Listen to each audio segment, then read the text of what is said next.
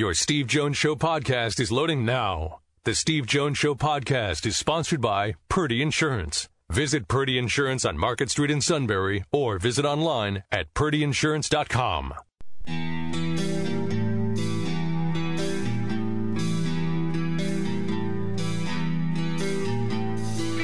Sports talk where your voice counts. This is the Steve Jones Show on News Radio 1070 WKOK. Now from the Sunbury Motors Studio, here's Steve Jones.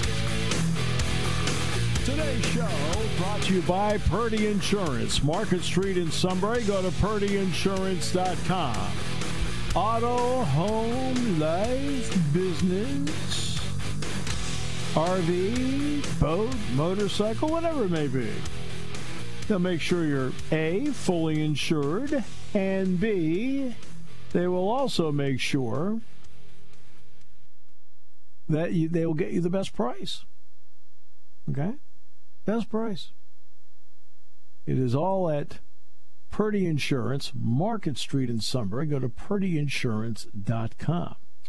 And we're in the Sunbury Motors studio. Sunbury Motors, 4th Street in Sunbury. Sunbury Motors Kia, routes 11 and 15 Hummel's Wharf. Online, sunburymotors.com. After 3 days of inner peace for almost all of you, it is time now to unleash the Macatrillo rant of the day. There was some material this holiday weekend that I thought was relatively quiet for the most part. But I got to start with Penn State Lacrosse, Steve. At the Link, semifinals, overtime. That was a bogus call, man. Yeah, that's not the right call. It doesn't mean they'll win.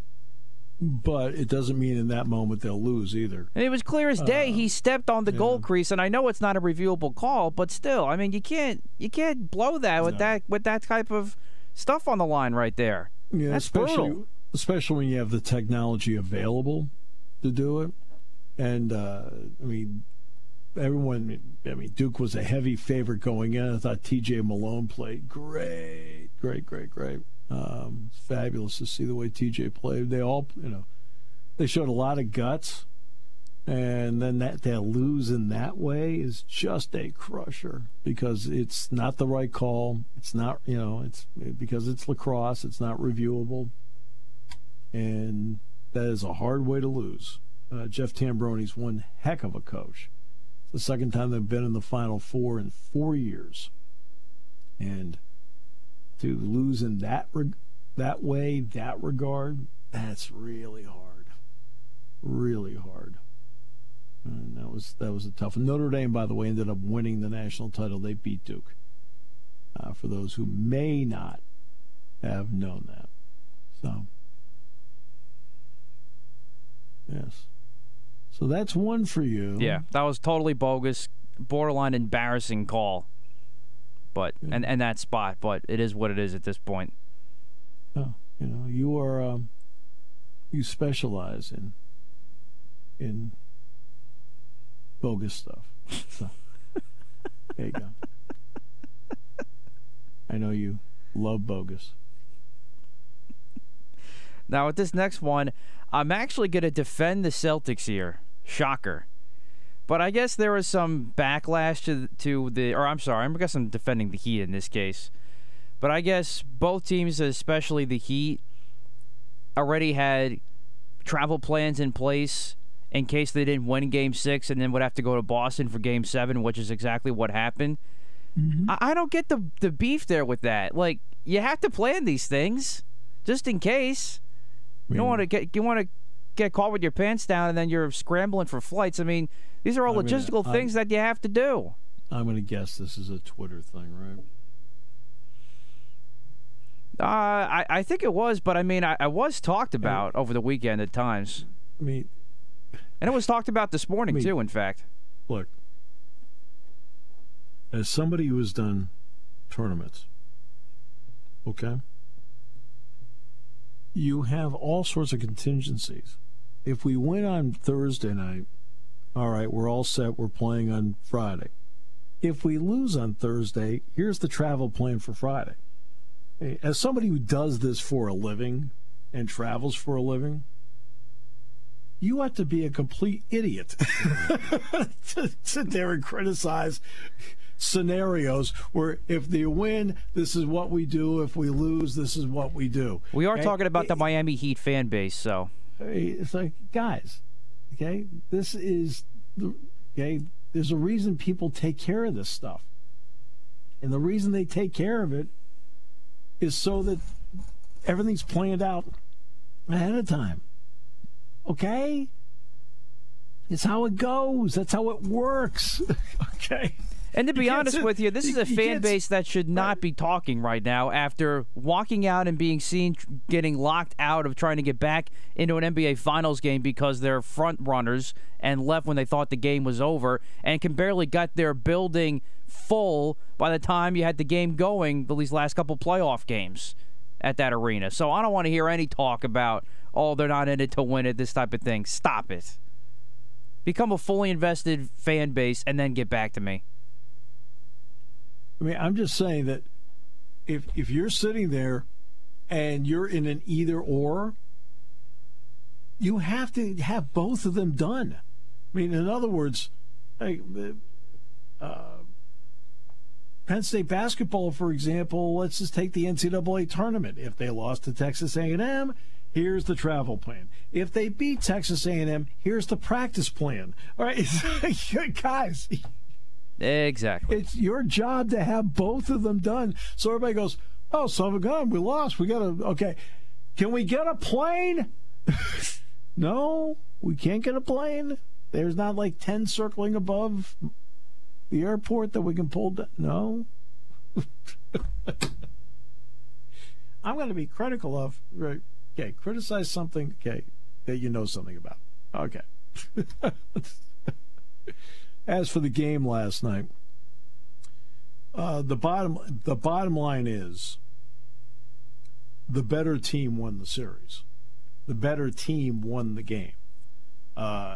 And that's why the Heat are advancing. They played better defense. They're the ones that had the easier shots because they ran better offense. And the Celtics were not solid defensively. When you can tell right away who has to really work to get their shots and then who within the flow of what's going on is getting relatively good, nice looks at the basket, and that tells you who really is the better team at that point. The Celtics had to work for every single thing they tried last night and couldn't get it done. They were 9 of 42 in threes. The Heat, meanwhile, moved the ball, got the ball in good spots, got nice clean shots because, they were playing that well. The irony is the Heat shot 50% or better from three in 3 of their wins in this series, including last night. You know how many times in the regular season they shot 50% or better from 3? 3 times the entire regular season. And Caleb Martin, I thought, was outstanding in the series. He would have been the guy I would have voted for as the MVP. It doesn't really matter who wins it. It's irrelevant. But this is going to be a test now for the NBA, a big test for the NBA. I've always said that the NBA, I will know, is really locked in and as popular as it's perceived to be if you got great ratings for Utah playing Atlanta in the finals. Well, this is pretty close to that. It's Denver and Miami in the finals. It is a finals that does not have a lot of star power. We can talk about Jimmy Butler's a star. Is Jimmy Butler a star to the casual fan? Okay, Joel Embiid's a star. LeBron James is a star. The name Boston Celtics is a star. The name Los Angeles Lakers is a star. But you've got Nikola Jokic, right? You've got Jimmy Butler, and you got Jamal Murray and Bam Adebayo. If you're a real basketball fan, these guys are stars. But they are not stars to the casual fan. It doesn't mean much to the casual fan. And the name Miami Heat without LeBron James or Dwayne Wade attached to it doesn't mean much to the casual fan. And the Denver Nuggets have never been in this spot. The last time they were in a finals, they were in the ABA. So let's see if the NBA can pull off a great finals TV rating on ABC. And if they do, that will then tell you, wow, they've got something going here. And I know we're going to have Kenny Albert on tomorrow, but TNT has its work cut out. You have two really good teams, Vegas and Florida, but they don't register with the casual fans. They just don't. And Florida is a great defensive team. But here's the problem. Great defense is boring.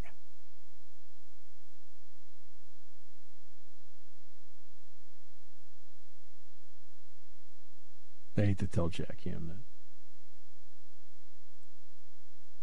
Oh, my almighty! I mean, in terms of the again, I'm talking about the casual fan here. You don't have any of the original six in. The Bruins, the Maple Leafs, and the Rangers were only the three of the original six that got in. All right? I mean, you don't even have any of the second six that happen to be in. You know, Philadelphia, Pittsburgh, you know, the L.A. Kings, St. Louis Blues. I mean, the Dallas Stars sort of are. They were the Minnesota North Stars. All right. But, so you don't even have that. So you've got the Florida Panthers, and you have the Vegas Golden Knights. And again, it is not about the fan. The fan is always going to be there.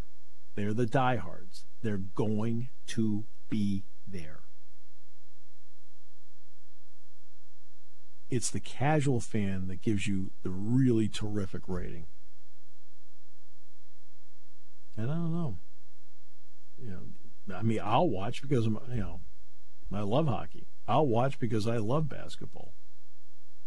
But we're going to find out whether it captures the imagination of the casual fan who's like, hey, great, here, because the NBA has been pretty fortunate over the years. We got Bird, we got Magic, we got Jordan, we got Shaq, we got Kobe, we got LeBron. We got Steph Curry. And now they have Jokic, the real MVP. No, senor! No, senor! No, senor! I mean, he's still playing, right? Correct, yes. Yeah.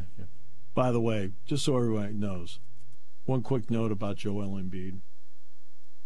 Joel Embiid was playing with a torn LCL.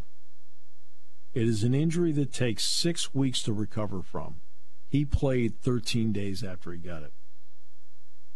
That should tell you everything about your MVP. He tried. And I hope everybody understands that guy was playing in an injury that should have kept him out 6 weeks. He, for the good of his team and for his city, tried. All right.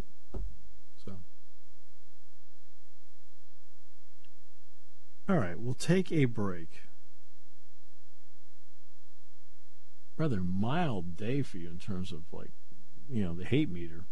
I mean, I barely got, you barely got to 5. I said it was a relatively light weekend with a few annoyances in there. I mean, the IndyCar circuit, every time I turned around, there's a red flag. Can anybody in this thing drive? Oh, it was bad all around for racing this weekend. Oh, it was NASCAR and Indy. It kept raining in the NASCAR thing, Indy. I mean, my goodness. I mean, the guy, we're going to red flag. We're going to red flag. So we went over to a place called J.L. Cidery. Okay? Just outside of town. Kids are all there. And they had the Indy 500 on inside. So I pop inside. There's 14 laps to go. Red flag. Okay, great.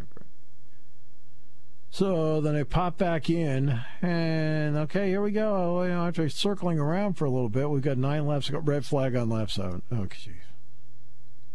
I go back out again. I come back out, and a red flag with 3 laps to go. I'm like, oh, for goodness sakes. I looked over, I said, can anybody in this thing drive? Right? And then they finally go around when they restart, they go around a couple times. Essentially, had 1 lap to go, and I said, Newgarden's going to win. They go, oh, no. And I said, no, he's sitting in second. I said, he'll draft, he'll go by him, he'll win the race. Right? So you have a predictable finish. And you're like, this is really a lot of fun. It's Red flag. Do you have any other ones up there? How about a checkered one? Do you have a checkered one? No?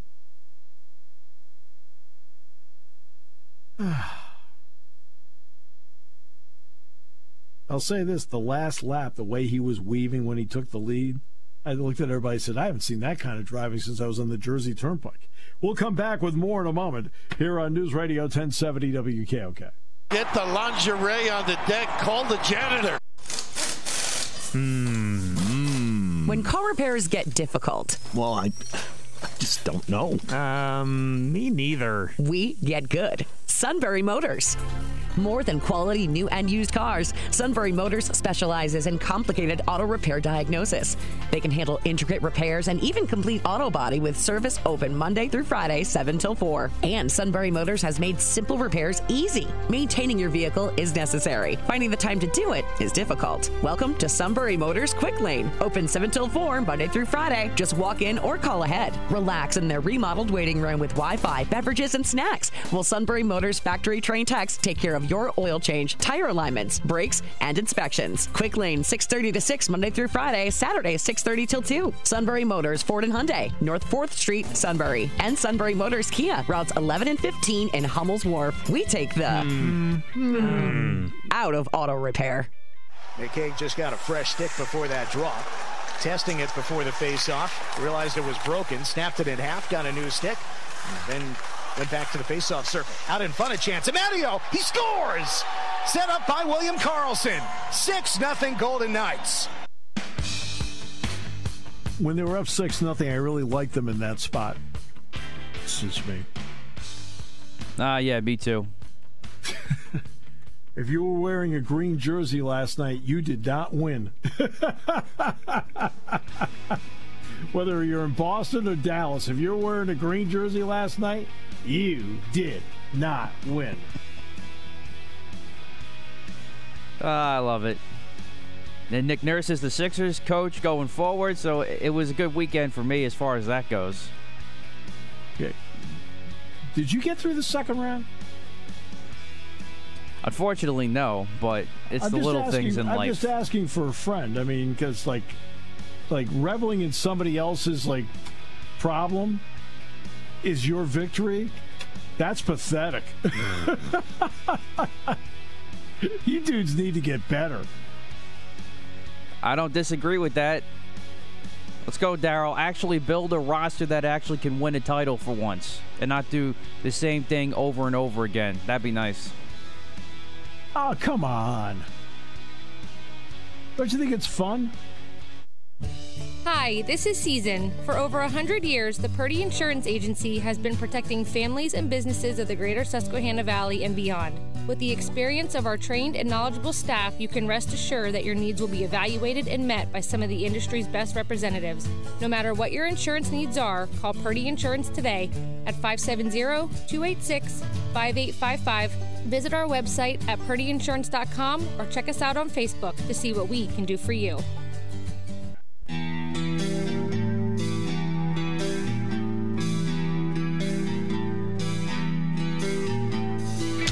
Sports talk where your voice counts. This is the Steve Jones Show on News Radio 1070 WKOK. Now from the Sunbury Motors Studio, here's Steve Jones. All right, our show is brought to you today by our good friends at Purdy Insurance. Market Street in Sunbury. Go to purdyinsurance.com. Auto, home, light business, boat, motorcycle, RV, whatever it may be. They'll make sure you're fully insured. They'll do everything they can to save you money. Customer service means everything to them at Purdy Insurance. Market Street in Sunbury. Go to purdyinsurance.com. Time now for another edition of Tuesdays with Neal. That means, Mr. Coolong, welcome. You bet. As always, it is great to be here. I hope your weekend went well. Yeah, it did. How about you? Good. It was good. Back. You know, we didn't really do a whole lot, but the weather was great. So, opportunity to get outside a little bit, kind of walk around the community, hang out, and grill up some food. That's the extent of the fun things that I do. I don't know about you. I'm kind of lame. Big thing for me was doing as much with my kids as possible.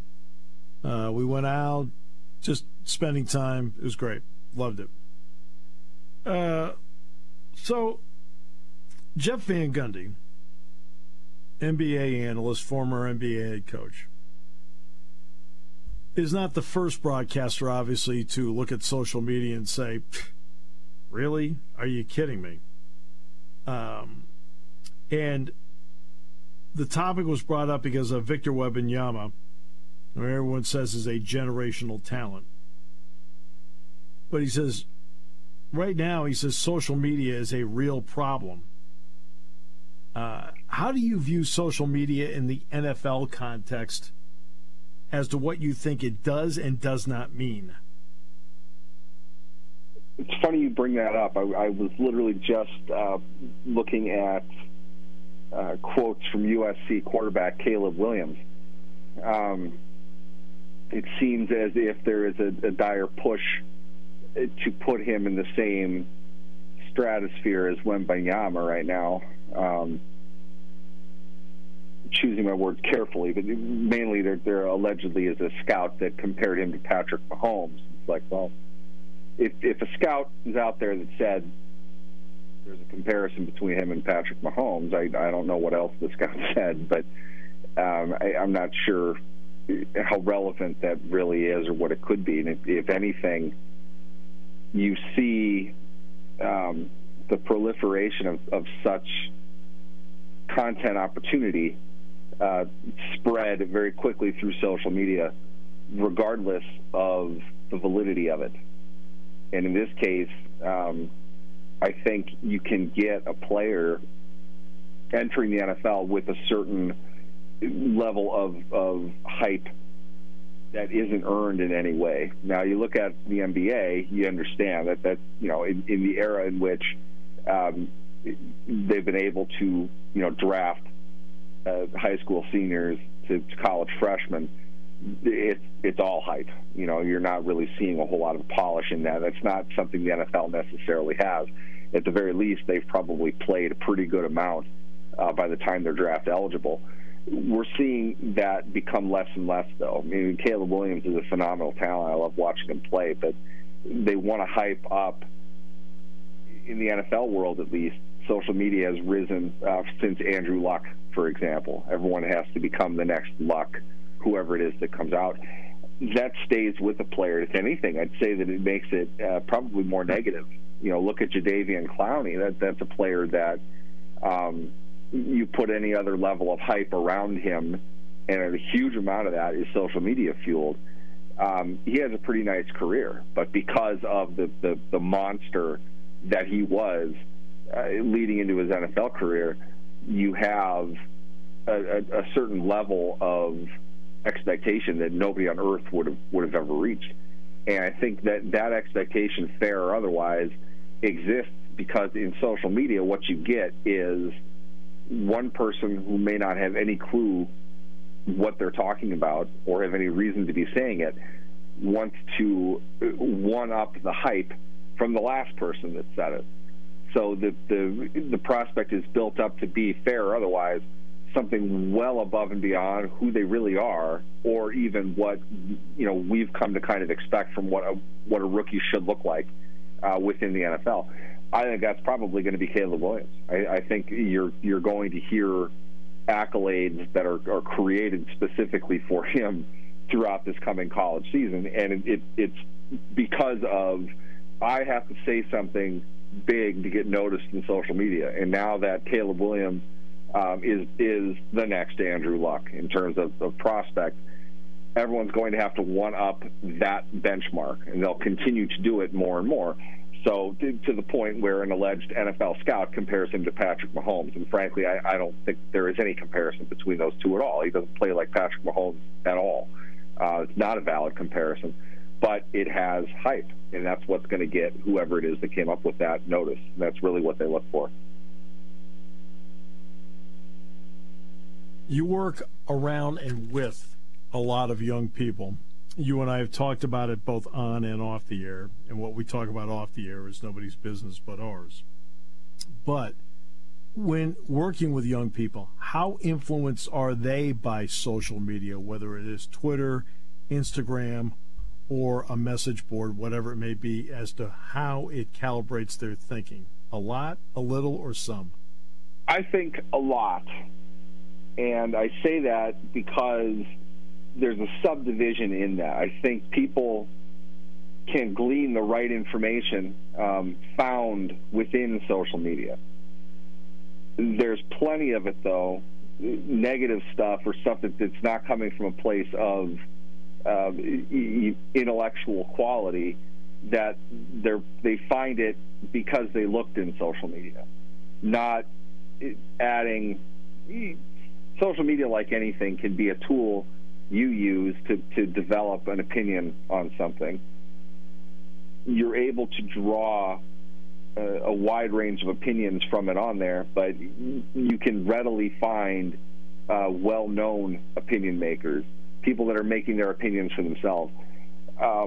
What you're looking at usually is junk social media accounts or non-opinion makers quoting somebody else anonymously with certain evaluations of certain players. I don't think young people in the business that I'm in aren't drawing enough from that to create an article on it. They're not using it as a reference point, but there's no way that they're not absorbing it to some degree. There's just an insane amount of chatter around so many different topics. It can be difficult to tune it out. I put it directly on the user to determine whether or not something is realistic, depending on who the name is that you're reading, who's sharing that information. You can get a pretty good sense of how realistic something is. But even if you are going through the process to disqualify that, it's still in your head that this is worth determining whether this player is worth this or that or the other thing. I think young people are savvy enough in using such tools that they know they have to go through that kind of a process. What they don't have necessarily is the background in the discipline itself to make a decision. If you are a historian, if you are a scout, if you know to a high degree how the quarterback position is played, what to look for, you have enough to make a reasonable opinion on Caleb Williams. At the same time, if you have that and you hear somebody compare him to Patrick Mahomes, you should feel confident in saying, I don't care what their job is, that comparison is ridiculous. It's just not valid at all. Young people can tell one from the other, but it's almost as if there's always an expected battle that comes up. In terms of, when I say young people, I mean within this industry.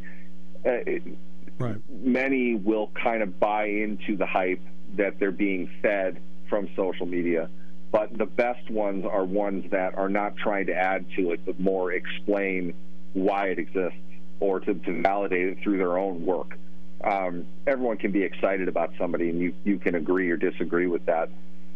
Finding that reasonable opinion, though, is really what the game is now. You have to be able to weigh in on something unique and original, or just something that's out there that's trending. You need to be able to provide good context as to what you're seeing, why you're seeing it, and why people might feel a certain way about it. Yeah, because I think anybody having an opinion, I respect it, I want to hear it. But I always take a lot of it with a grain of salt, depending on who's saying it, especially if it's somebody who's doing it anonymously. Because I am from the school that a little knowledge is not complete knowledge, or the old a little knowledge is really dangerous. And that's how I view it. Agree with that. Yeah, I mean, it's people who don't know anything have less of a time believing that they don't now than they did 30 years ago, in my opinion. The art of amateur scouting has exploded in the United States throughout the tenure of social media. It's one of the best mediums for the delivery of crappy amateur analysis. And there are a lot of people that don't understand what they're looking at that will weigh in on something because they think it's something else. At the same time, though, it does give you ample exposure to a lot of people who really do have a good idea of what they're talking about. Those are the people that I've learned from. There are too many of them to mention, but it's kind of part and parcel of the same thing, though. If you know what you're looking for and you know what you're looking at, you can see what's real and what isn't. And that, I think, is the real challenge, especially when it comes to football. There are a lot of people that think that they can scout the game, that they can evaluate the game. The best people that I've been around that really understand the game, how it's played, what to look for, and things like that, are people who tend to say, I don't know anything compared to the people that taught me. And those are usually, much higher up people. The people in the football circles tend to be ones that, well, I sat and watched, 14 hours of film of this guy, and I broke him down. Like I can watch Shawshank Redemption 6 million times. That doesn't mean that I know what an excellent movie is. You need to know what you're looking at, and I think what gets lost in the rush to be first on social media, to be popular in social media, is that level of quality. And sometimes an answer can be very complicated when it comes to the quality of a football player and why. That doesn't necessarily pertain, or it doesn't play itself well to 280 characters on Twitter. You might need to provide a little bit more, explanation than that. Some people take well to that. Other people go the opposite route. They need 19 tweets to tell you something that's very basic and very simple. They can't boil it down into one, cogent thought. But overall, what we see probably more than anything is the value of a player rises and falls in a very consistent pattern. And we see that leading into the draft all the time. We talked about Hendon Hooker, I don't know how many times leading into the draft. Hendon Hooker was drafted pretty much exactly where I thought that he would be drafted. But he was undrafted, according to social media, and undraftable in social media in January, and then he was a first-round pick in the 2 weeks leading up to the draft. Nobody I talked to said really anything different about Hooker. Probably a round 2, round 3 guy. That's most likely where he's going to end up. That's exactly what happened. It was the most reasonable opinion from the people that know it the best, but people want to get into the arms race of, well, I called it. I said he was going to be taken here, and that kind of waxes and wanes throughout the life cycle of the draft. And we'll see that again and again with prospects all the time. Players that scouts have pegged already. They know probably where they're going to be drafted. Teams know kind of what they're looking at. You go through everything, but their stock doesn't rise and fall. It kind of is what it is. There are a lot of people that don't really take that into account, that don't understand that. And it's because they don't see it from a team perspective. They see it from their own, and they probably don't know what they're looking at, though. Well, this is something, and I'm going to repeat myself to the audience. I probably have said this to you as well. I will freely tell everybody on this show or a pregame show that as much as I think I know about football, James Franklin knows exponentially more than I do about it, and so do all of his coaches. As much as I know about basketball, and I've broadcast basketball, I'm going into my 42nd season, Mike Rhodes knows exponentially more about basketball as the head coach of Penn State than I know. Right? And these are the people I take cues from as to helping me to get a better informed opinion, because I think one of the important elements of opinion is the ability to listen to people who know what they're talking about. Jack Ham knows more about it than I do. Okay? So I listen to what Jack has to say, and that's how I form my opinion, as opposed to somebody said online. It's like, okay, well, I mean, I'll read it because I respect, this is the paying public, and the paying public should always be listened to. But in terms of forming my opinion, it doesn't change my opinion much because I've got a better informed opinion that I can ask a question of and get a better answer. How about that? That's really it. I think that's everything. It's knowing only so many opinions. There are only so many conclusions that you can reach. Take whatever player. Joey Porter Jr. Yeah. The outcome of his career. Only so many different ways we can say what it would be, what our prediction is. There are myriad ways to get to one of those conclusions. The skill is not throwing the dart at the board and picking out which one of the very limited number of outcomes there are available, and then acting afterwards as if you knew everything that was going to happen the whole time. Why will this happen? What is it about him now that needs to get better to reach the best outcome? Those are the questions that people that know can weigh in on intelligently. I'm sure Jack Ham can give you a very reasonable opinion of why he feels Joey Porter is this or that or the other thing.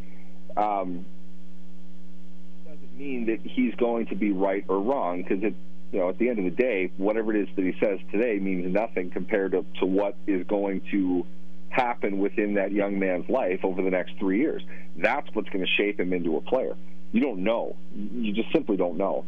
Approaching analysis, evaluation with that in mind tends to land you in a more, I don't want to say a humble evaluation, but a more realistic evaluation. When you look at what makes a good player in the NFL, this or that, so much of that is on him and how he develops with the information as he's getting it. It's all, that changes him as a person. You don't know that where we sit today. And whatever it is that he's going to be in 2 years has nothing to do with what we say today. The best people are aware of that. They are just simply breaking down who he is as a player, who he is as an athlete, who he is as a person, and putting all of those things together to give you a reasonable idea of what he will look like in the defense that you want him to play in. And from there, kind of project out who he might be and what value that is to your team. That determines the round that you would take a player in. There's a bigger bucket that you look at that says he has all of these things that matches up with a first or a second round pick. So among the candidates of this, when we're on the clock, these are the players that we're looking to draft because they fit this round bucket, and that's what we want. Going through that process is what brings out, in my opinion anyway, why a team makes the pick that they make and what the expectation is for that player.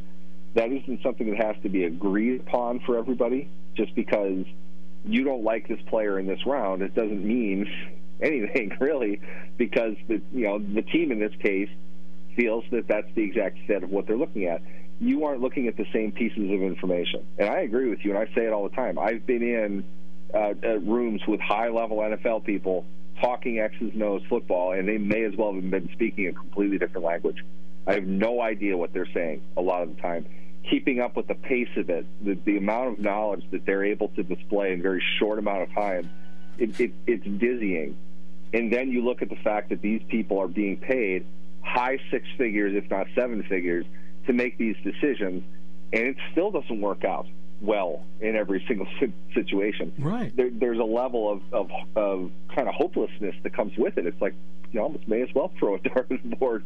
You really don't know. It's a very complex thing, and making it simple is the art.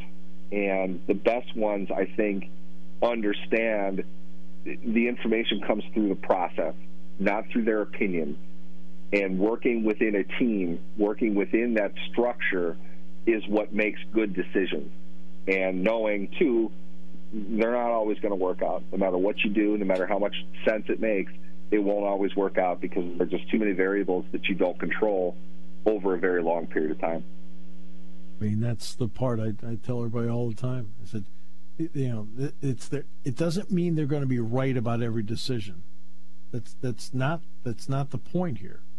But they have the best chance of making the decision because they have more information all the way around as to what they think is the best thing to try. And that's what I think sometimes some people, not a lot, but some people don't get. I think the simplest way to put it is their educated guess is vastly superior to your educated guess. Yeah. At the end of the day, they're both guesses. It's just one group in this scenario understands far better the entire process than the other one does. Yeah. And nobody's going to be right 100% of the time. So acting as if you being right one time matters, it's irrelevant. As usual, Neal and I script this out. We just go. The theoretical. That's where it's at. You know, I think we're in eagle-eye view of foremost experts and the complete idiots, where we can fit well in between those two spots. Exactly. It's what we do. Neal, always a pleasure, my friend. Thank you so much. Definitely. Thanks for having me. Neal Coolong joining us on the show.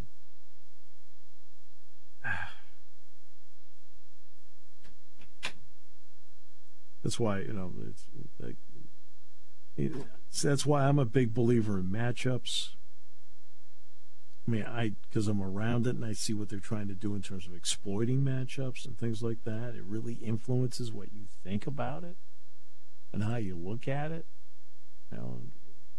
People will talk about the scheme, and I'll sit back and go, well, you don't really know what the scheme was or what the adjustment was. I mean, what's held back, what's not, how it's set up, and they'll be the first to tell you. I mean, you pull them aside. I can pull a coordinator aside, and I'll say, hey, how'd it work out this weekend? And they'll say, you know what, there's like 2 or 3 of those I really want back. Because they know. They know.